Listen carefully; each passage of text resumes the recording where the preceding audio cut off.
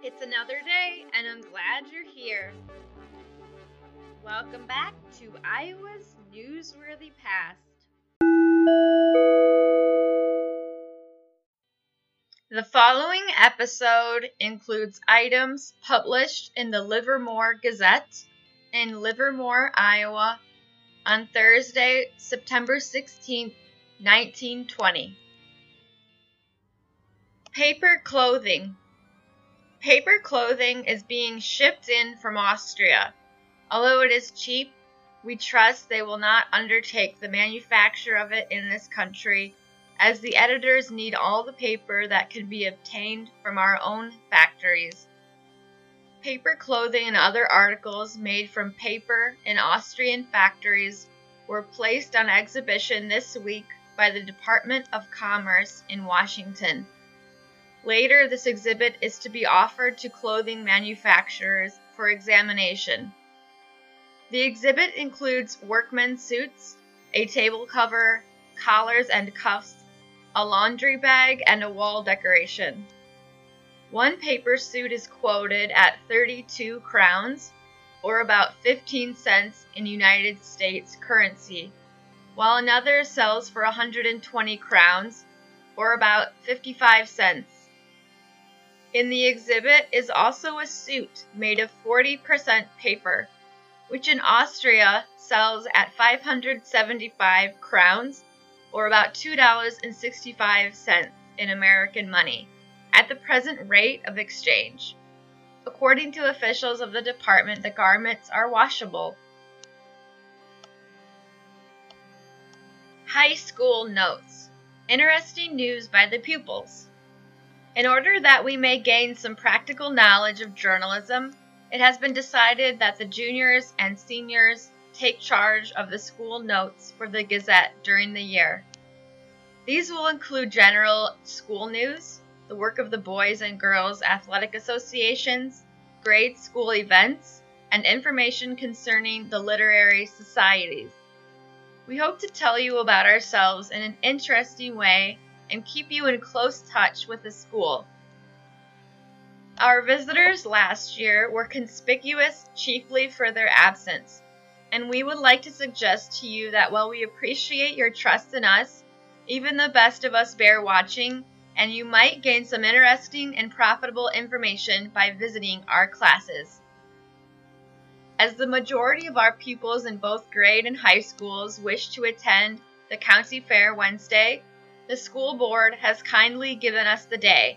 We appreciate this and plan to have a good time together at Humboldt. Miss Kathleen McMahon spent her weekend at her home in Emmitsburg. Miss Ida Forrest, who is teaching at Hansel, Iowa this year, spent a few days with friends here. Miss Murray started the year out right by having a watermelon feast for her pupils Friday afternoon.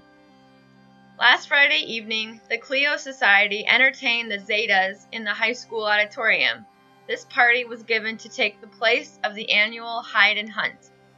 We feel sure that this change in the opening event of our school activities will be appreciated by the people living in the vicinity of the school, as it will put a stop to the riot and noise that were unavoidably connected with the hunt. After several musical selections given by members of the Clio Society, a mock track meet was held. The affair was well planned and everyone seemed to enjoy himself, judging from the hilarity. The teachers held their annual picnic in the woods back of Tuttle's last Tuesday evening. The girls of the high school are looking forward to a promising basketball season. Miss Atkinson, who is to coach the team, called a meeting Monday night to line up the girls.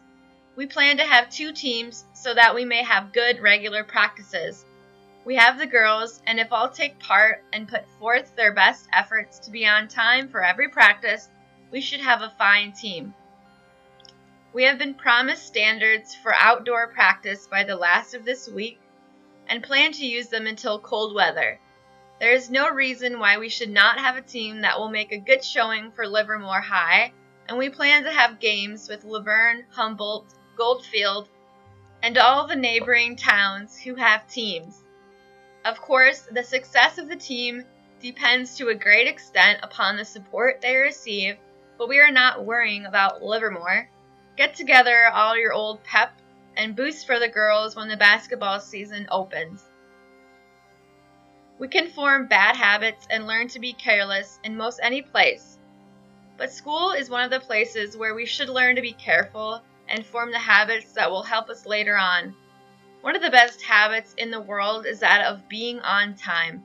We all should unite in trying to keep up a good record in attendance and punctuality. Every tardy mark put down in the register is a black mark and hurts our school. Absences are usually unavoidable, but we believe a large majority of our tardy marks might be avoided if everyone realized the importance of being here on time.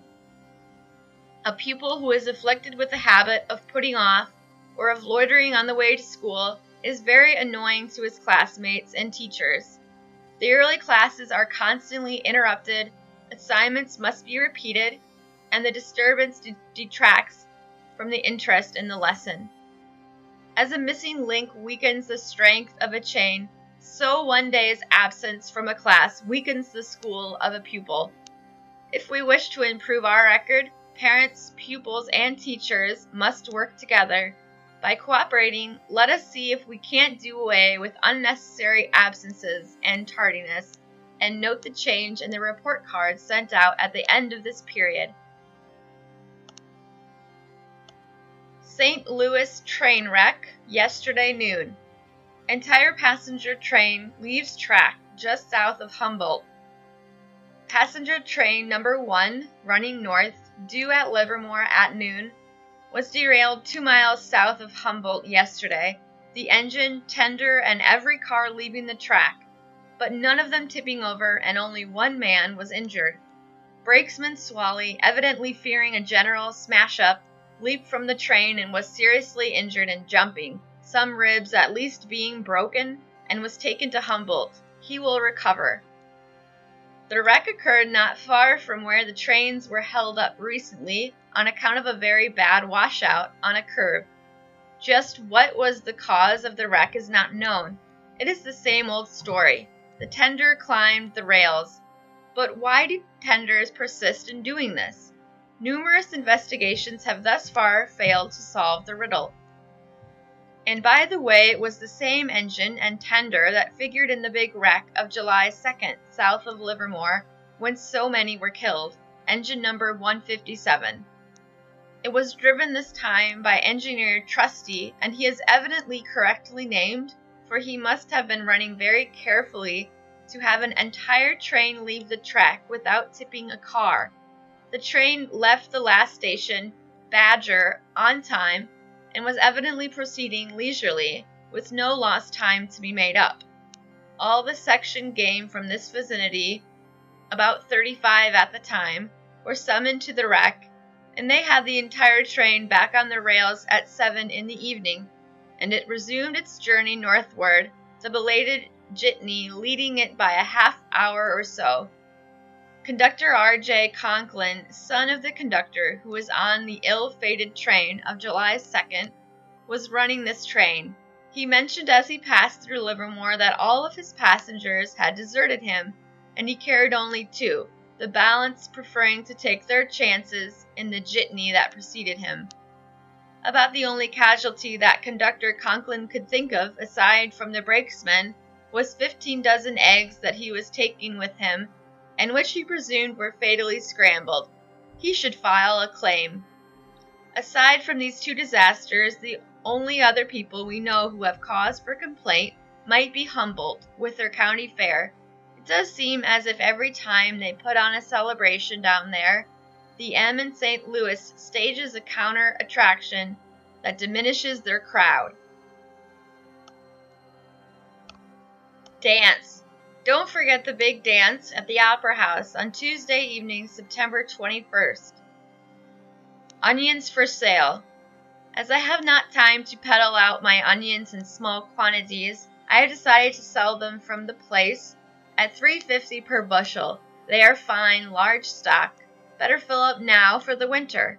Call at once. J.D. Pitt. snub Pollard comedy at the movies. Every Saturday night with our 5-reel Paramount or Art Craft feature, we show one of the funniest one-reel comedies in pictures today with no extra charge. Sunday, we have Marguerite Clark in Come Out of the Kitchen.